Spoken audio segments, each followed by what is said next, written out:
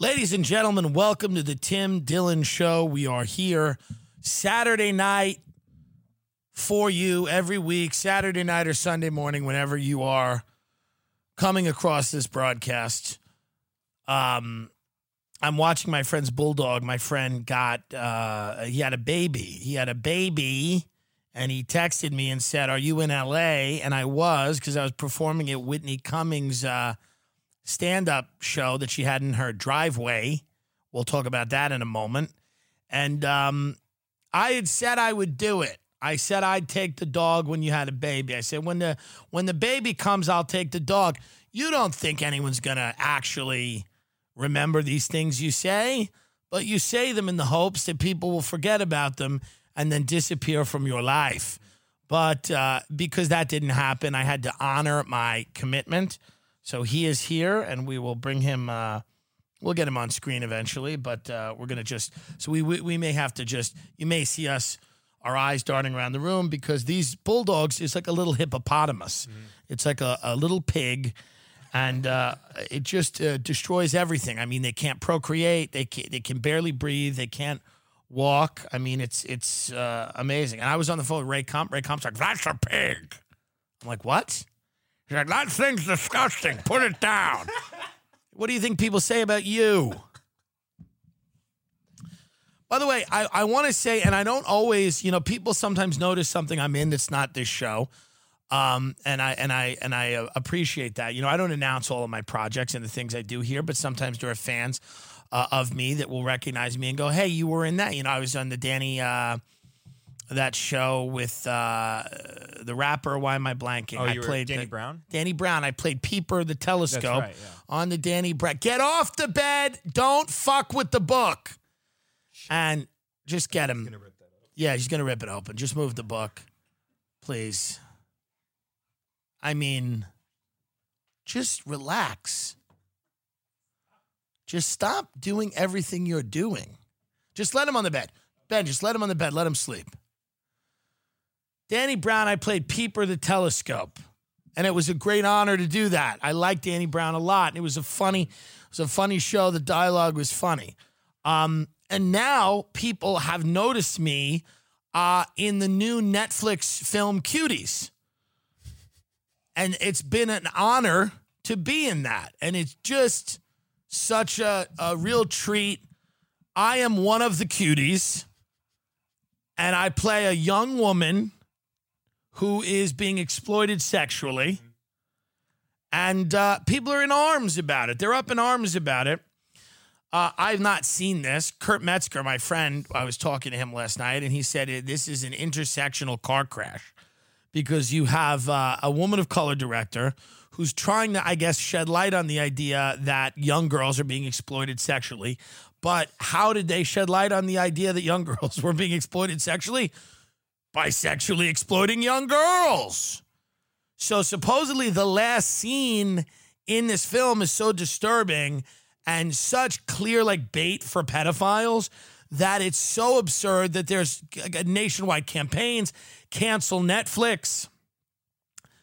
People are canceling Netflix, which I thought I saw cancel Netflix. I said, I have to do a Jenny Slate. But no, it's Cuties. I'm kidding. Love Jenny and the whole squad. But Cuties, have you seen Cuties? I have not seen it yet. You're lying. I haven't. You've been watching Cuties. That's a real sick. By the way, how sick is it? That's the real fucking, somebody calls you and they're like, "Hey, I found a movie on Netflix that's great. You might want to check it out. What's it called? Cuties." By the way, the name sounds like a dark web CP website. Yeah. Cuties. And the marketing for the thing is not good. The marketing for it is not we're shedding light on the issue of exploitation of minors. The marketing for it is look at these bitches twerk. That's the problem. The problem is the marketing is it's female empowerment. Yes, queen. I'm 11 years old and here's my pussy. And it's whoa. I mean, the marketing for this is out of control. Why does that girl in the back kind of look like Val Kilmer? The point is this. Terrifying. This is not appropriate. Get it off the screen. Just show it for a minute. We don't want to have this. Let's not have that be the backdrop, please. God only knows. The point is that people are angry, justifiably, at Cuties. Ben Shapiro had a good take on it where he was like, the message is getting lost kind of in the marketing of the film. Because I think the marketing of the film, you have so many different, buzzwords here going on. It's like female empowerment. And then also like exploitation. So it's like you have these young, scantily clad minors doing very sexually suggestive dances on Netflix. The set is about to come down. The set is about to come down. Are you? Hold on. I'm going to get him. Hold on.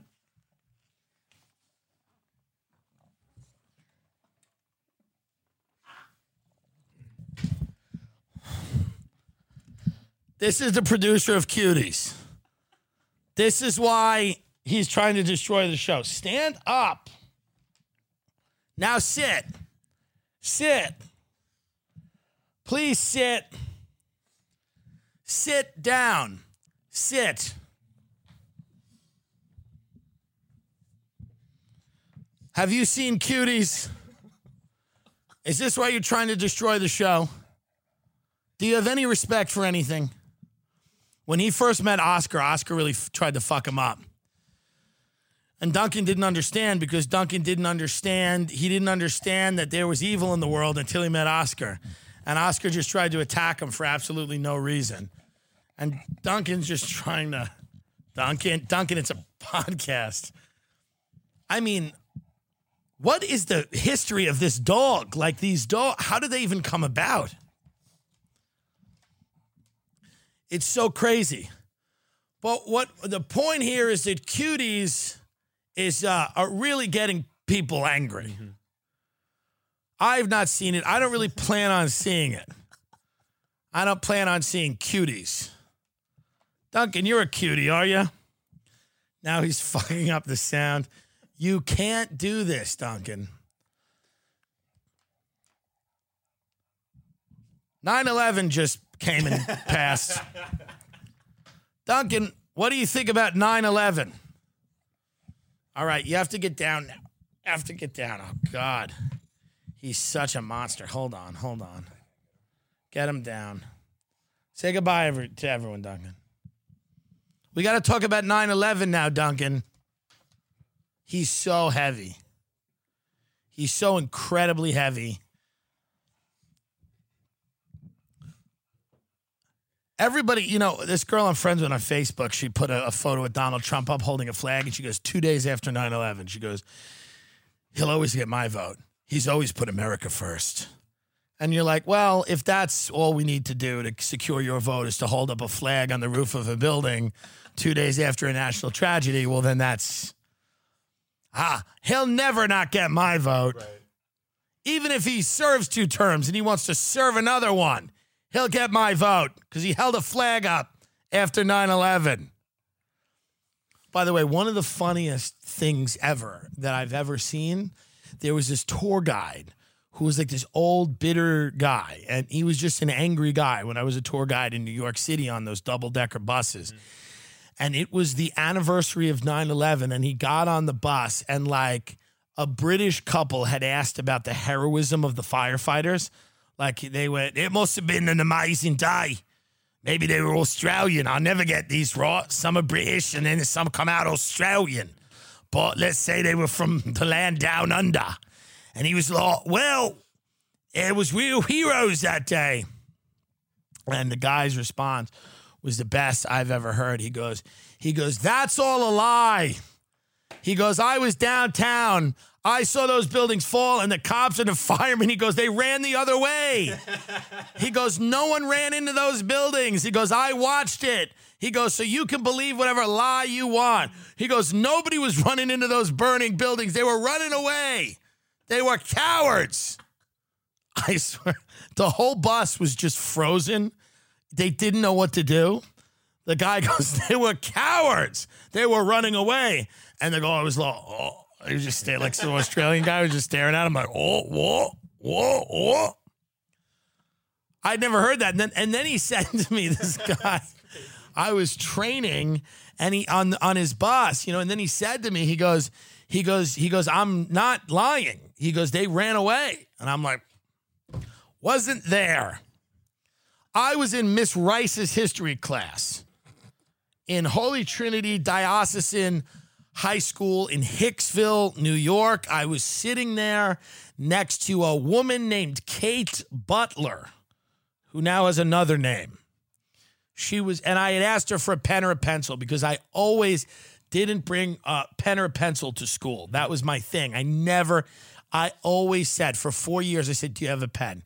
Do you have a pencil? Do you have the homework? You know? Mm-hmm. What book were we supposed to read? I could never handle it. I just was never prepared. I did not go to school prepared, okay? Unlike this show, which has so much preparation. So much show prep. I mean, hours and hours and days of preparation for this program. But I turned around to Kate and I said, "Do you have a pen?" And before I knew it, the teacher was called out of the room. She was brought back in, and then she said there was an attack on the World Trade Center and the Pentagon. And back then, we didn't, the World Trade Center had been bombed already, so we didn't even put it together that was a huge deal. And then the Pentagon was the one that made me go, "Wow, this is war." Because the Pentagon, it's like, this is the civilian command center, the military, civilian, and this is the big one. They're hitting the Pentagon. So I was sitting there and I was in Miss Rice's history class and I heard that. And the first thing I screamed out in the class, I said, "Inside job." They said, "What?" I said, "It's an inside job. Don't you see that?" I didn't even know what happened, but I just instinctually said, "It's an inside job." And then I just started screaming, "There are no planes." And what was strange is I didn't even know that there were planes. He's trying to fuck the chair. Do you see what he's trying to do? He's trying to fuck the chair right now. He's trying to fuck the chair. Does 9/11 get you horny, Duncan? I screamed, "There were no planes." It was sad. One of the kids I knew in school, his dad died. Really, a lot of people's parents. I called my dad so quick. I'm like, "Are you at Windows of the World?" He's like, "No." "What? I'm home." I'm like, "All right, see you later." How great would it be to lose a parent in 9/11? Let's stop pretending that wouldn't have been the greatest moment of your fucking life. Hey, how's Pete Davidson doing? Pretty fucking good. He's not sitting here trying to keep a bulldog off his set.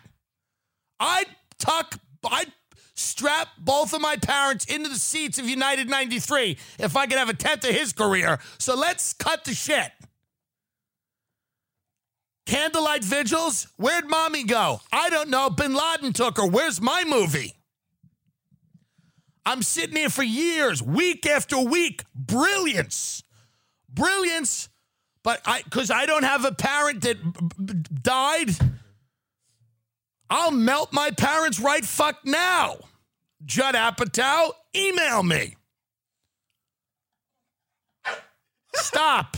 He agrees. He's barking at the box of Magic Spoon. He's barking at the Magic Spoon. Why? Because you realize it's a keto cereal?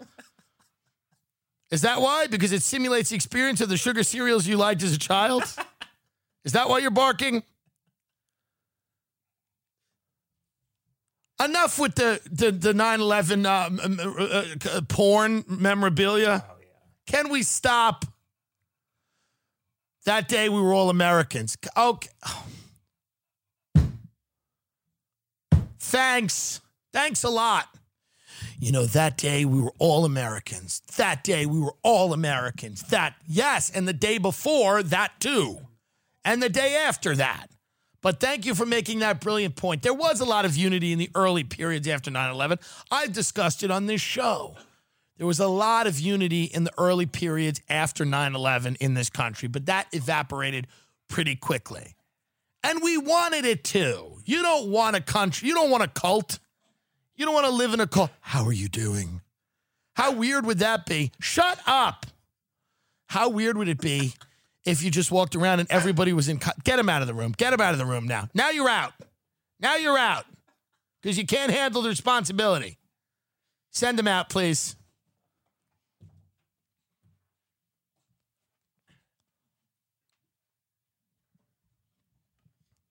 You leave now. We're discussing 9/11. You have a little respect. Put him in the kitchen, please. My point is that you don't want to live in a constant funeral. And all these people that are just glorifying the immediate aftermath of 9/11 as if it's the goal, as if that's the goal, to walk around with your head bowed, thinking about your own mortality every minute of every day. It's not the goal, by the way. And it was nice for a few days. A couple of vigils are nice, but you don't want to live in a vigil. So can we stop, please, romanticizing this idea? I don't like where we are now, clearly. We've gone off the rails quite a bit, culturally, in this country. But this idea that everything has to be right after 9/11 when it was so nice. It was nice for a few days. I'm just sick of all these people on Facebook being like, well, we were all Americans that day. People love talking about other heroic people. People love that. They think it makes them heroic by talking about other people that were heroic. You know? Remember the heroes. You know? I'm just saying, I would have been willing to sacrifice more than I sacrificed in 9/11, which was very little. I would have been willing to sacrifice more. And I think it's important that we all remember that. You know? So that's my little commentary on 9/11. It changed New York dramatically. And I put something up on Instagram about this. If you knew about New York City before 9/11, it changed New York dramatically.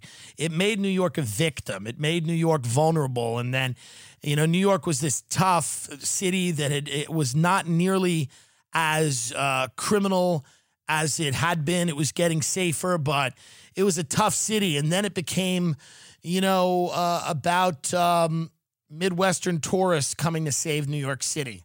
That's when you had the Disney on Broadway start. Tourists were coddled and catered to. And it became a city that was very specific. It made it into a very general city where everybody can enjoy it. It is what it is. Eventually, all the restaurants in New York City, a lot of them were French. And a lot of fine dining or luxury was very opulent in the 90s. It was very frilly. There was a lot of lace and big tablecloths and banquettes. And I mean, it looked very like you were eating in Versailles. And then after 9/11, that felt inappropriate. That felt wrong. And then the green market movement started. And, you know, all these restaurants kind of made themselves look half done. There was exposed brick and steel and pipes. And it just, you're more connected to your environment than you had been. You wanted to eat on a wooden table and things were real. And it really changed New York City. If you knew New York City pre 9/11, many of you don't. But it really did change New York City. You could take that down, but you could read that if you have any interest in it. But it was very interesting in the aftermath of 9/11, and I'm starting to see a lot of overlap between that and Corona. A little overlap between that and Corona. The constant terrorizing of the public has become unfortunate, but it was called by me and other people on the show who said this is real. This did happen. 9/11 happened. And it will be used as a way to constantly terrify people and to achieve aims that possibly were being planned long before that event, like Corona, like COVID. So when you have Dr. Fauci, who cannot throw a baseball, go out and tell everybody that we have to hunker down for the winter. We have to hunker down for the winter. Listen to this guy. We should hunker down. We could see a very deadly December. We need to hunker down this fall and winter. It's not going to be easy, says Dr. Fauci. I'm telling you right now, folks, we're getting to a point now where you're going to have to start making your own decisions about your own life, your own ability to earn money, And the experts are so all in the pocket of somebody. Everybody is in the pocket of somebody, and they have an interest in you believing certain things, and they have an interest in you walking around and not questioning them. And I'm not saying that you should go out there and be willy-nilly and start, taking all kinds of chances with your health, but I am telling you that I don't know how many young people this is killing. I don't know that. I don't know. I believe that this is still the vast majority of people that are dying from this disease are elderly, and many of them may have other conditions. That is still what people are able to treat this disease a lot better now. And I just don't know if we should constantly be, hunkered down. We hunkered down for 4 months. And then, as Roseanne said, people left their house when they were ready to kill. The great Roseanne, I did a podcast with the great Roseanne, an epic meeting of the minds. A legend such as herself and myself having a conversation or something that would get close to that. And I was very honored that she spoke to me. She's so funny. She's effortlessly funny. And she makes some very good points. And then she's kind of in and out of it as well. She's getting older. She said she was close to 80. She's 67. I mean, she's nowhere near 80. But what did you think? Did you enjoy the Roseanne? She's such a legend. I was crying off to the side just laughing. She's very, very funny, man. She's incredibly funny. And it's well worth a watch. Hey, do you take some DMT before that? Yeah, sure.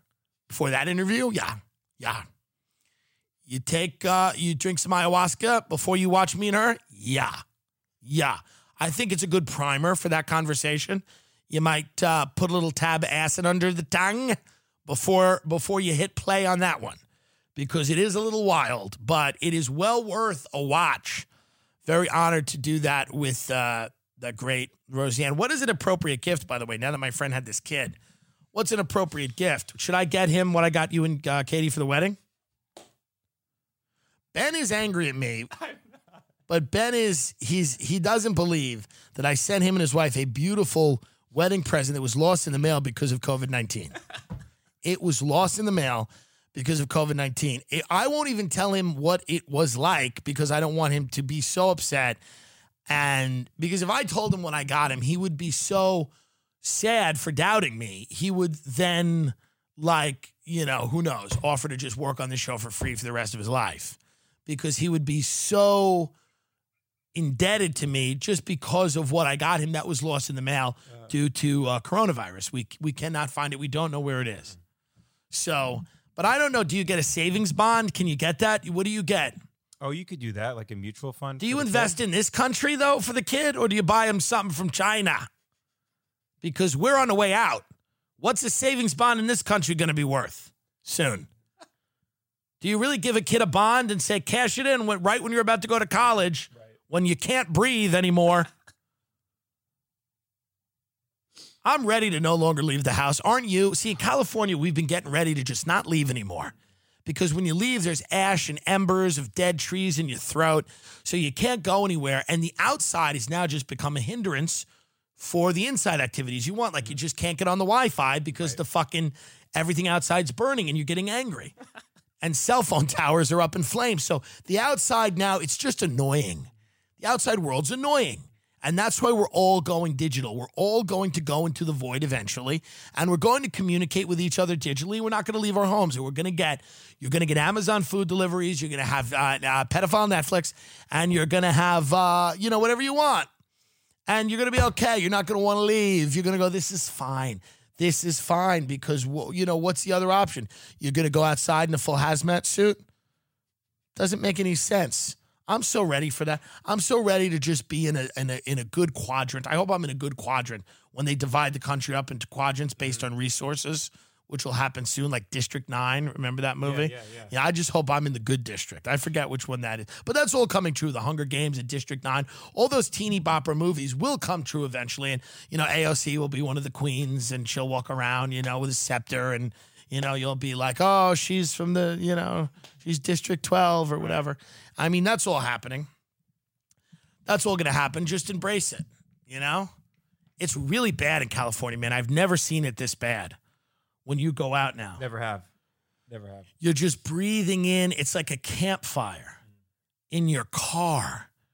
You're breathing in this air. It's really, truly a problem. And then, of course, everybody needs to virtue signal on social media with all their photos of, like, the red skies. And, like, I guess we should have listened about climate change.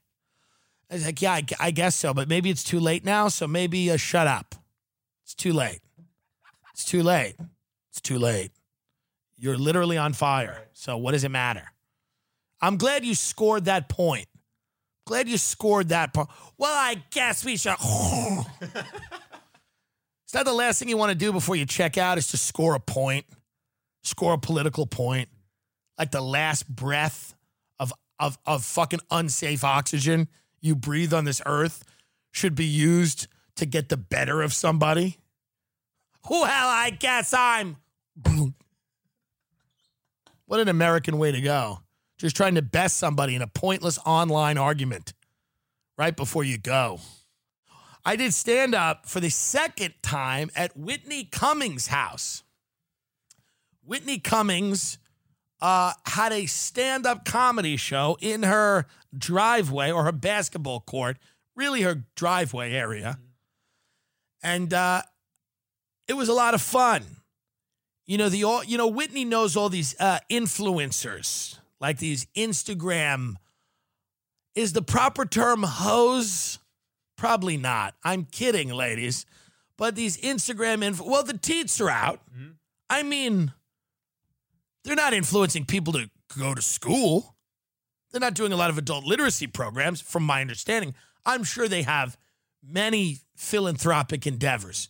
But, a lot of it is the teats are out. And they all have, like, deals, they're hawking body oil for millions and millions of dollars on Instagram. It's not my demo, really. I like a working class family from outside of Philly. I like a working class family from outside of Philly that begrudgingly has to sit in a car together for 25 minutes. Everyone's smoking cigarettes, including the dog, on the way to the show. Angry people that feel like they've been slighted. My audience is people that feel like they've been slighted, like me, because both of my parents survived 9/11. That's who my audience is. So when I look at these hot Instagram, Black Lives Matter, and, all of these politically correct teats in the front row, I was like, will I do well? I don't know. But Spade was there and Whitney was there and the Booker, the Comedy Store was there. And some people were bombing, by the way. You never really want to bomb when you have people that you respect there, but some people just, wow. But most people doing great. Annie Letterman murdered, killed it, very funny. But Annie's like that. She can kind of fucking bob and weave and really, when you're in me and Annie came up in New York when we were in a lot of weird situations. And you had to give yourself over to that as a comedian and just go, we're in this fucked up situation, we're going to call it out. And then a lot of other comedians get up there and they're like, that day, have you ever been? And the crowd's like, hey, we're Instagram influencers. We think with our tits. What are you doing here? Can you fucking talk to us? Can you fucking, I don't know who these people, Olivia Munn, I don't even know who these people are. Kesha? What's that? What's a Kesha? I don't even know what that is. Is that like shakshuka? Is that a dish? Who is this Kesha? She said hello. She goes, I'm Kesha. Like, I'm going to turn around and go, I'm a huge fan. She said that to me. I had a peach in my hand. And I go, do you think this is ripe? I was hitting it on the counter.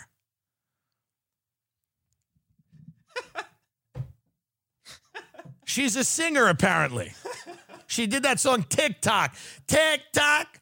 That was the song of every fat, freckled Irish beast woman who will still put it on Facebook and be like, remember Fridays and college at SUNY New Paltz with my girls? TikTok, you know. It was every fat slob's theme song who was trying to get a cock in their ass at 3 a.m. at a SUNY school in New York. Freckled Irish beast women would listen to that song. That is what you've inspired, Kesha, yes or yes? That is what you have done. That is what you're... Yes, you want hot people dancing to your music, but it ain't. That's not the case. You know who loves that song? Me in a wig. Me in a wig. And they'll still put it up on Facebook.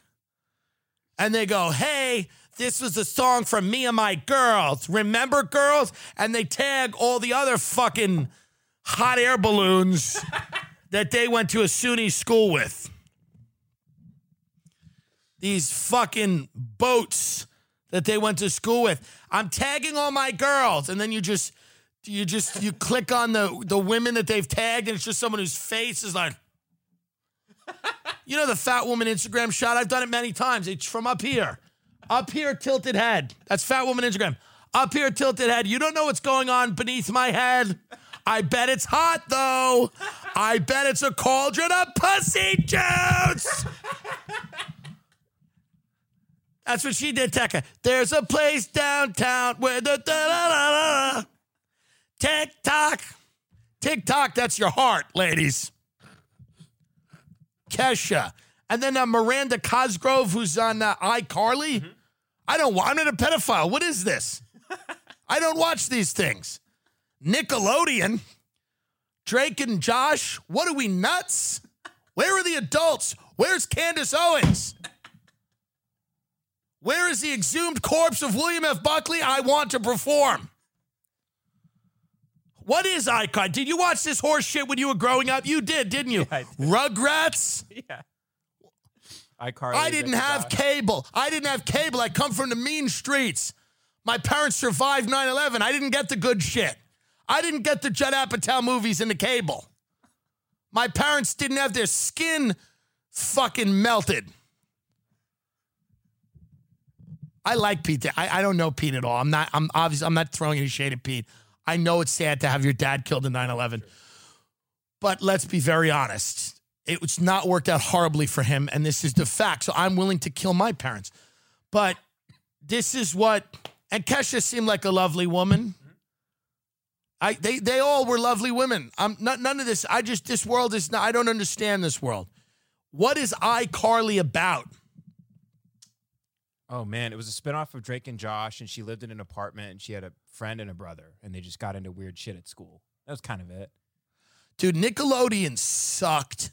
The only good things were Doug and Daria. They were fucking good. Yeah. They were fucking good. Rugrats, fine. I would go to my friends' houses. They had cable. They had Nickelodeon. We didn't have cable. When I was a kid, I watched Melrose Place. I watched Sydney and Michael carry on a lurid affair, and Michael had a beach house in Malibu, and then Sydney blew up the whole apartment complex, and I learned words like blackmail and abortion. So I'm sorry I wasn't watching cartoon children, you fucking pussies. Shout out to Aaron Spelling and Darren Starr. Melrose Place is fucking iconic. Shout out to Heather Locklear. I hope you're okay wherever you are. You're probably parked on an off-ramp somewhere, but anyway, I hope you're good. Well, she's had issues, is what I'm saying. I don't know. She has. She's probably parked somewhere on an off-ramp trying to figure out where she is. Well, we're with you in spirit, Heather. Fuck these kids. I watched Beverly Hills 90210 and NYPD Blue. Great shows. Dennis Franz, that fat racist. What a genius. What an actor. And they all have this attitude. These hot Instagram people have this attitude. They're like... That's how they talk. They're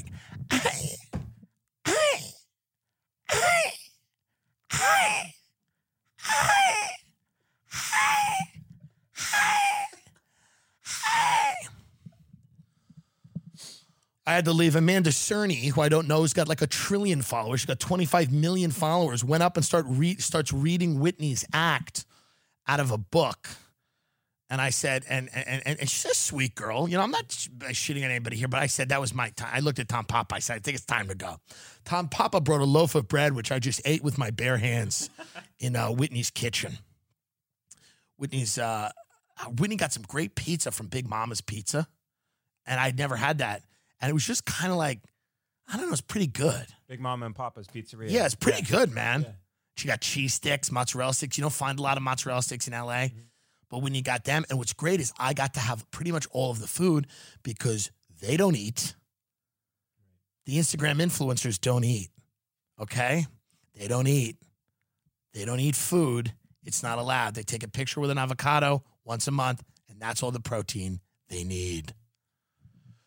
So I was eating. I was filling up, but of course some of the female comics are filling up too. You know, they're not exactly small, but it was a lot of fun. It was an interesting time. Kesha didn't show up, sadly, but she was there the other day. Yeah. I kid Kesha. What do I know? She's, you know, it's so funny. She seems like such a mature, like almost dark, brooding type of person. But then the music is like, bop, bop, bop, bop, bop, bop. It's like an alarm clock, her songs, right? Yeah. It's kind of like an alarm clock, but they're good. Yeah. But it's like a fun alarm clock. It's like, I'm waking up. Tick tock, tick. My life means something. That's what her music is. It's just fat women in state schools going, we're making the memories. Someone kidnap me, please. They want to get kidnapped, those women. Someone take me away. Someone bury me under a lake. Show me that I'm special.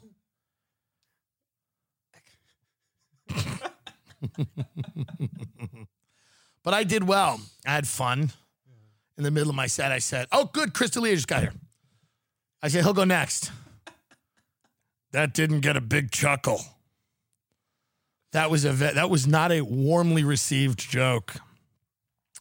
There was a little chill in the air, but it was a good thing. Whitney really loves stand-up comedy, and I think all these other women really like her because Whitney's a real deal comic, kind of in that boys' club of being able to really throw down. Whitney writes her ass off. Mm-hmm. You know what I mean? Yeah. And she just fucking really does well, and her new jokes are very funny. You know what I mean? But then when she's like, all right, now we're going to have the Instagram influencers come up and do my material. And they're like,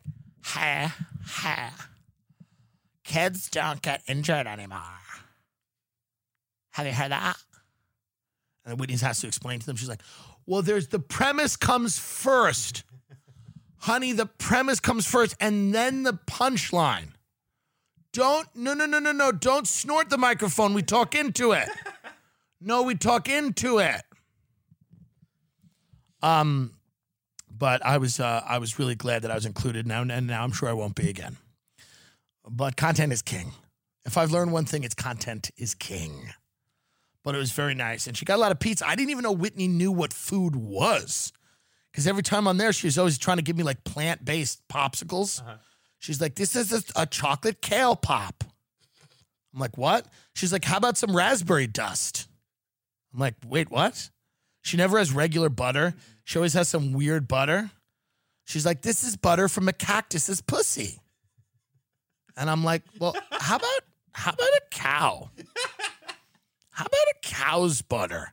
I didn't even know she knew what fuck. Dude, if you had said to me, Whitney's having a comedy show and she's getting food, I would have never thought that we were going to be fucking doing pizza, cheese sticks, garlic bread.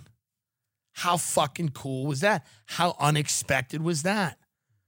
I thought we were going to be all eating like taking one bite of a leaf and then handing it to the next person to bite it. You know? But it was good, man. We hope the Comedy Store reopens. We're back out on the road having a little bit of fun. We are on the road. We're going to be in Palm Beach. We're going to be in Texas. Get TimDillonComedy.com up. Let's see where we're going to be. I'm excited to be in some of these places. Some of them not so much. So late September, the 26th, we're going to be at Hyenas Comedy Club in Dallas. October 1st through the 3rd, Zanies in Nashville. Salt Lake City, Wise Guys, October 6th and 7th. Phoenix, Arizona, Stand Up Live, the 9th through the 11th of October. Tampa, Florida, Side Splitters. Really, I love that place. October 20th through Wednesday the 21st, West Palm Beach, Florida. We're going to be there October 22nd through the 24th. So if you are in Dallas, Nashville, Salt Lake City, Phoenix, Tampa, West Palm, please grab your tickets. They do go fast. These clubs are at reduced capacity. We also have some other dates coming up, maybe Colorado and places like that. Those are places I'm very excited to go. Those are places where I believe, I don't know about the COVID numbers. I just turned down an offer for Portland just because the money wasn't right. But it's like, I'm really not excited to go. I know Portland's a great comedy town, but it's like, can you just get it together a little bit over there? Can you just get it together? I don't really need to fucking, what do we were rioting every night now? Right. So 12 days of Christmas, like the 60 days of looting, 60 days of rioting. Just clean it up over there, Portland, please. I really don't like the Pacific Northwest. I don't jive with it at all. I'll perform there, but it's not for me. It's not for me. Those fucking gray forests and everything. Oh, fuck off. It's not for me. And if you live there, bless your heart, and I know you deserve comedy, and maybe you're a fan of the show, but I'll tell you right now, I do not connect with your area at all. I went to Spokane once, which is essentially a white supremacist. I mean, it's like, they're literally like a few miles away from this town in Idaho where everybody's like, real proud of their heritage. Got a lot of interest in European culture. And, I was like, wow, real white crowd as soon as I walked onto the stage in Spokane, and then everybody went, yeah. The local races I was reading, they were like, Governor Butch Otter is running against, and I'm like, what are we doing here, folks? I was going nuts. I was following around a groundhog for 2 days. This groundhog, I kept following it around. I would FaceTime Ben and show him the groundhog, and then I realized that a groundhog is the same thing as a woodchuck. Mm-hmm. Isn't that what I realized? Yeah, or maybe they're not the same, or they are the same. Well, why don't you look it up? This is why you're here, to look things up, to be our link to reality. A groundhog are also woodchucks, or a whistle pig, or a land beaver. Now that's what I learned being in Spokane. I learned that.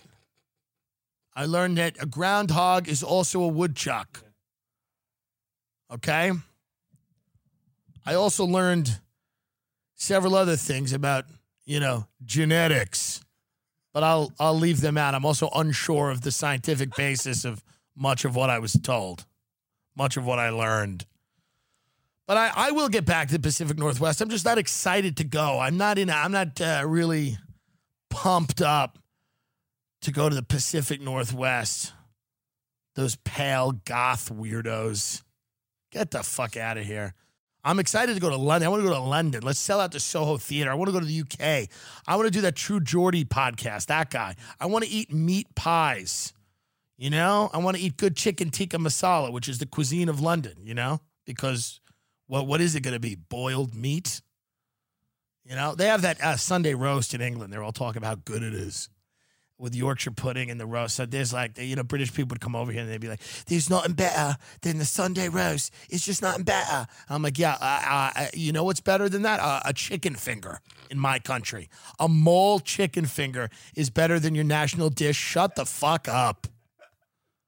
You gave us a lot of great gifts like civilization, racism, but you don't have anything going on with the food. We don't need your fucking Yorkshire pudding. And yeah, it's just gray roast beef. It's fine. I'm sure it's good, damn good if it's done right. But they're so invested that it's the best. It's the best thing ever.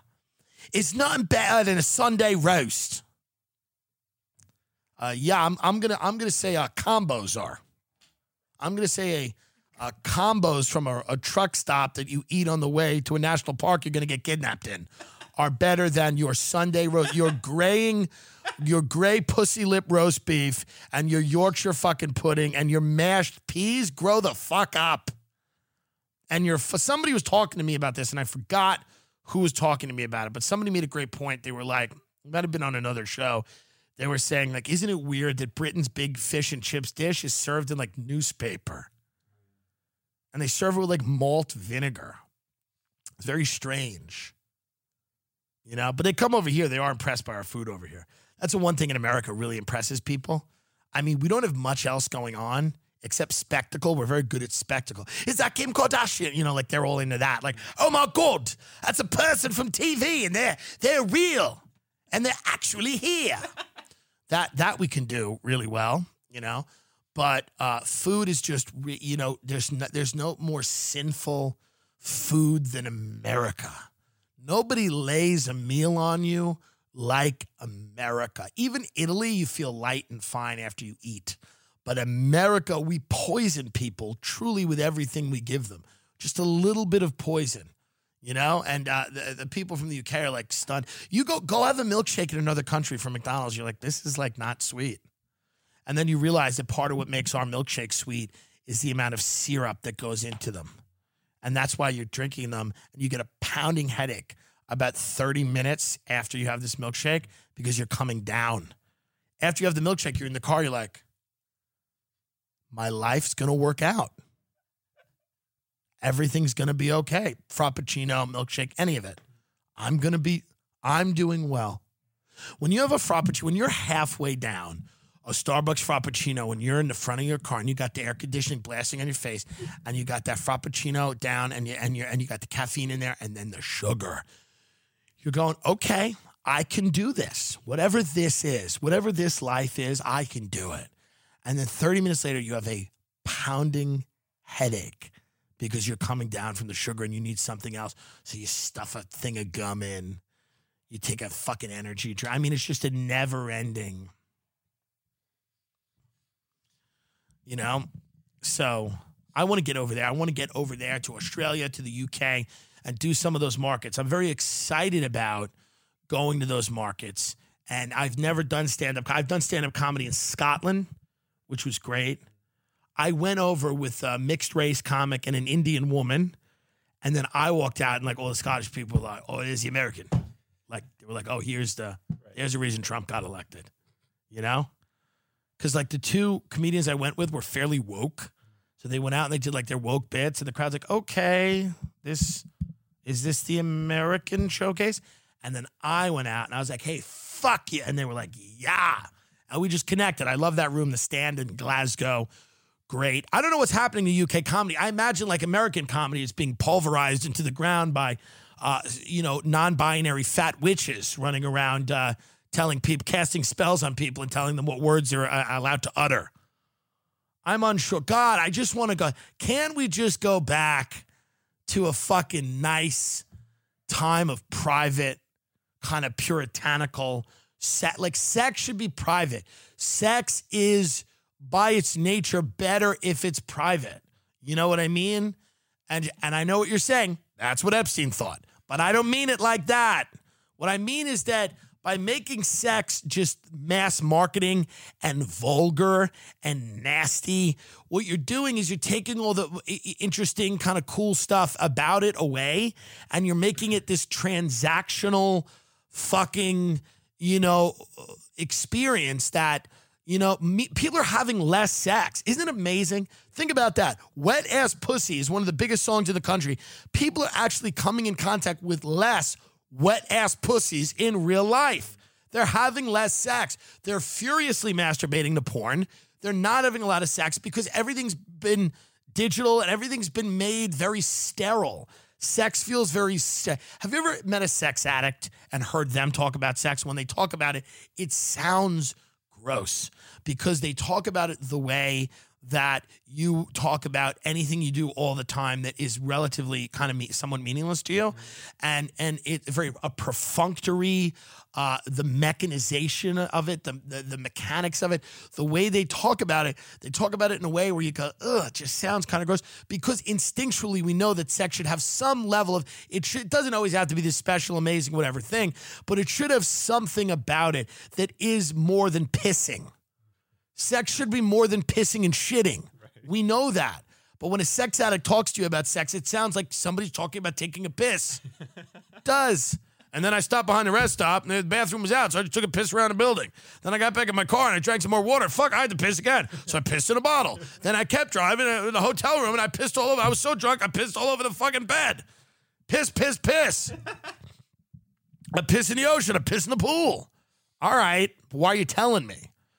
But there's something kind of antiseptic, sterile, medical, gross about that. And I feel like our society's heading to that place with sex. And it is disturbing when you see young kids, young girls and boys sexualized before they are mature enough to handle the emotional, psychological ramifications of their behavior and what they're doing. You know, so when you have these girls dancing like this, they don't know who finds that attractive. They're not ready to handle that. They're not ready to handle what they're doing. And it's just, to me, I'm deeply conservative kind of when it comes to, I want to live in Meet Me in St. Louis.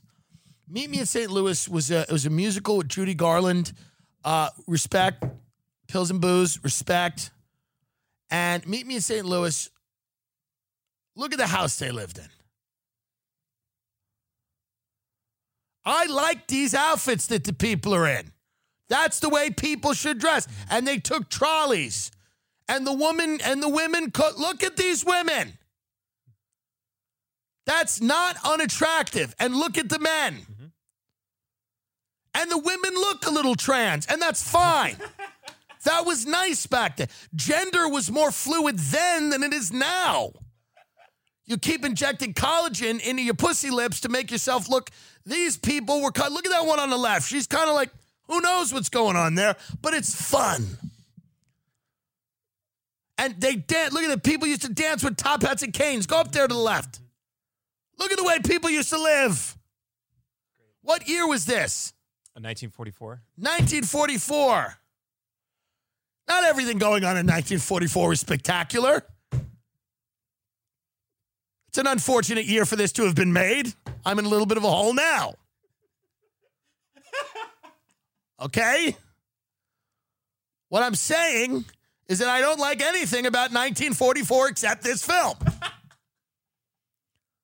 I didn't know when it was made when I went into this. I don't prepare for this fucking show. There was a lot going on in 1944 that I have a big problem with. But people taking trolleys in St. Louis and dancing with hats is not one of them. Christ. It had to be made in 1944. Now it sounds like a dog whistle. I'm going to have to deal with that Daily Show writer again. She did Have Yourself a Merry Little Christmas. Mm-hmm. This was the famous song that came from Meet Me in St. Louis. My grandmother used to watch this. And then clang, clang, clang went the trolley. Did you ever listen to that? No, I didn't. Clang, clang, clang went the trolley. Ding, ding, ding went the bell. Whatever's going on in Germany is their business. Now that lyric was changed.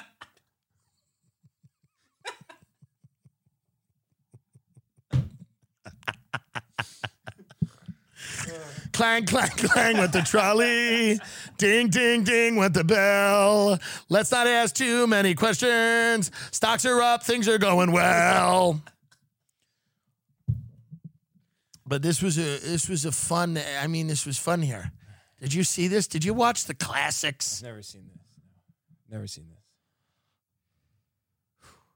This was a great fucking, man. Have yourself a merry little, have yourself a merry little Christmas. Take the Vicodin,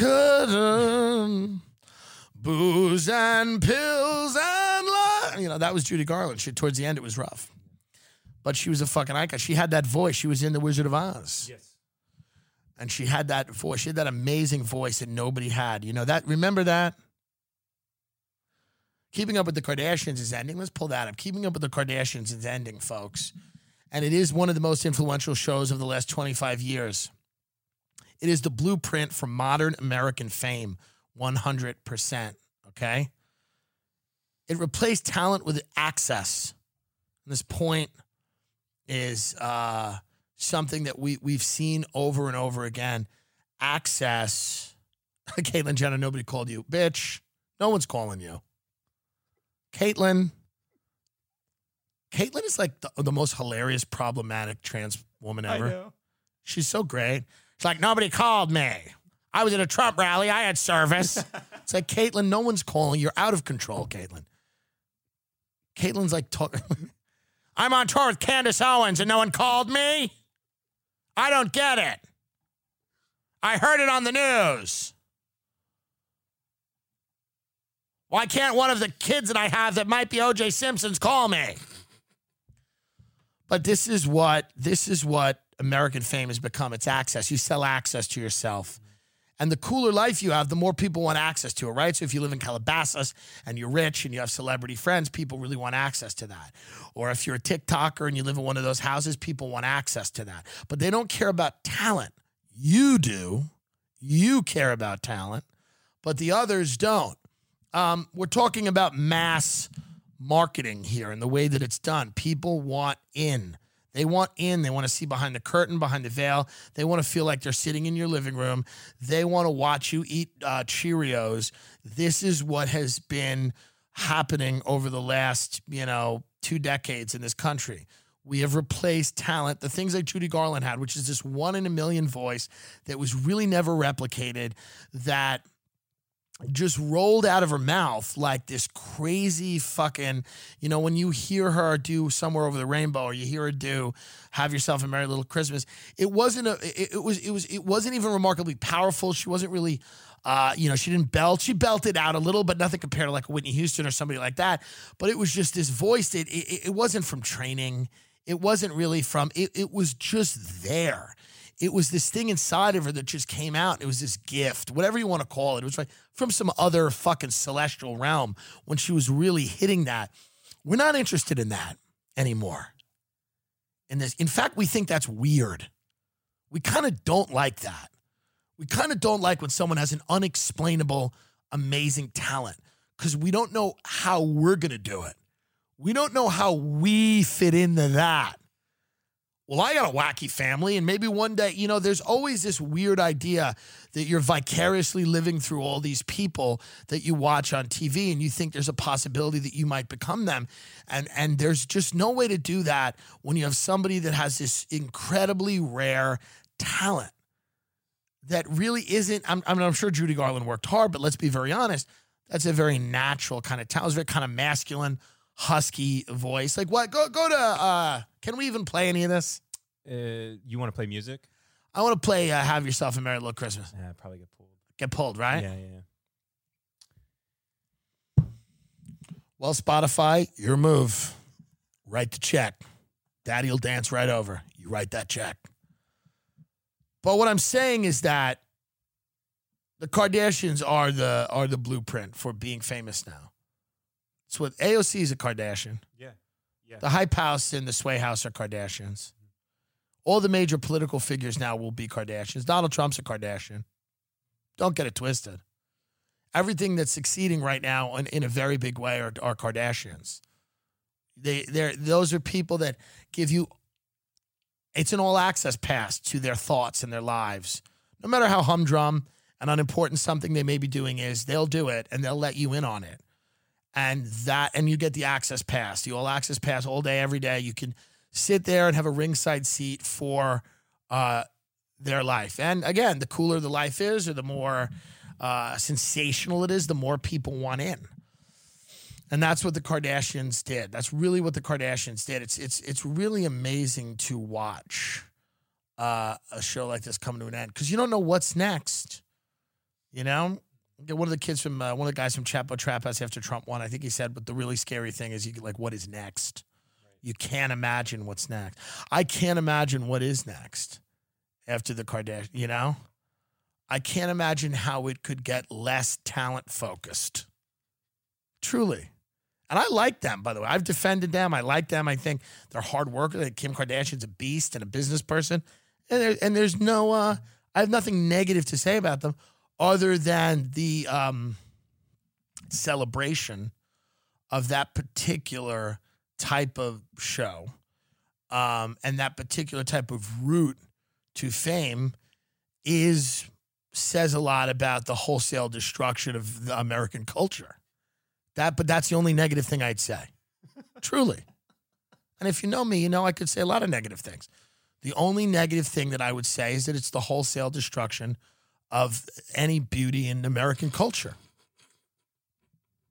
But other than that, truly other than that, I kind of respect the hustle. Yeah. Here's what America is. I said this on the Segura Pod, but it's not coming out till the week before the election. So here's what it is. If I had to explain America to somebody, America is hearing a song on the radio, and then somebody tells you that song is Bad Baby. And you go, who's Bad Baby? And they go, it's the woman who said, catch me outside, how about that? The woman who's threatening to fight the audience and her own mother on Dr. Phil. And there's a moment of rage that builds up in you that this woman is now a star. But then a split second later, you start bobbing your head to the beat and you go, this isn't that bad. This isn't that bad. America is the moment between the rage and going, this is pretty good. That's where America lives.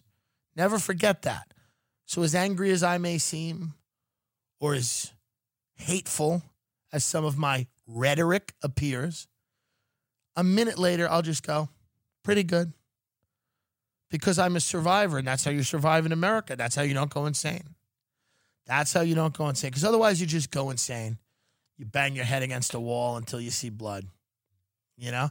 Just that moment of, I can't believe this fucking bitch. I don't know about these house. It's the moment.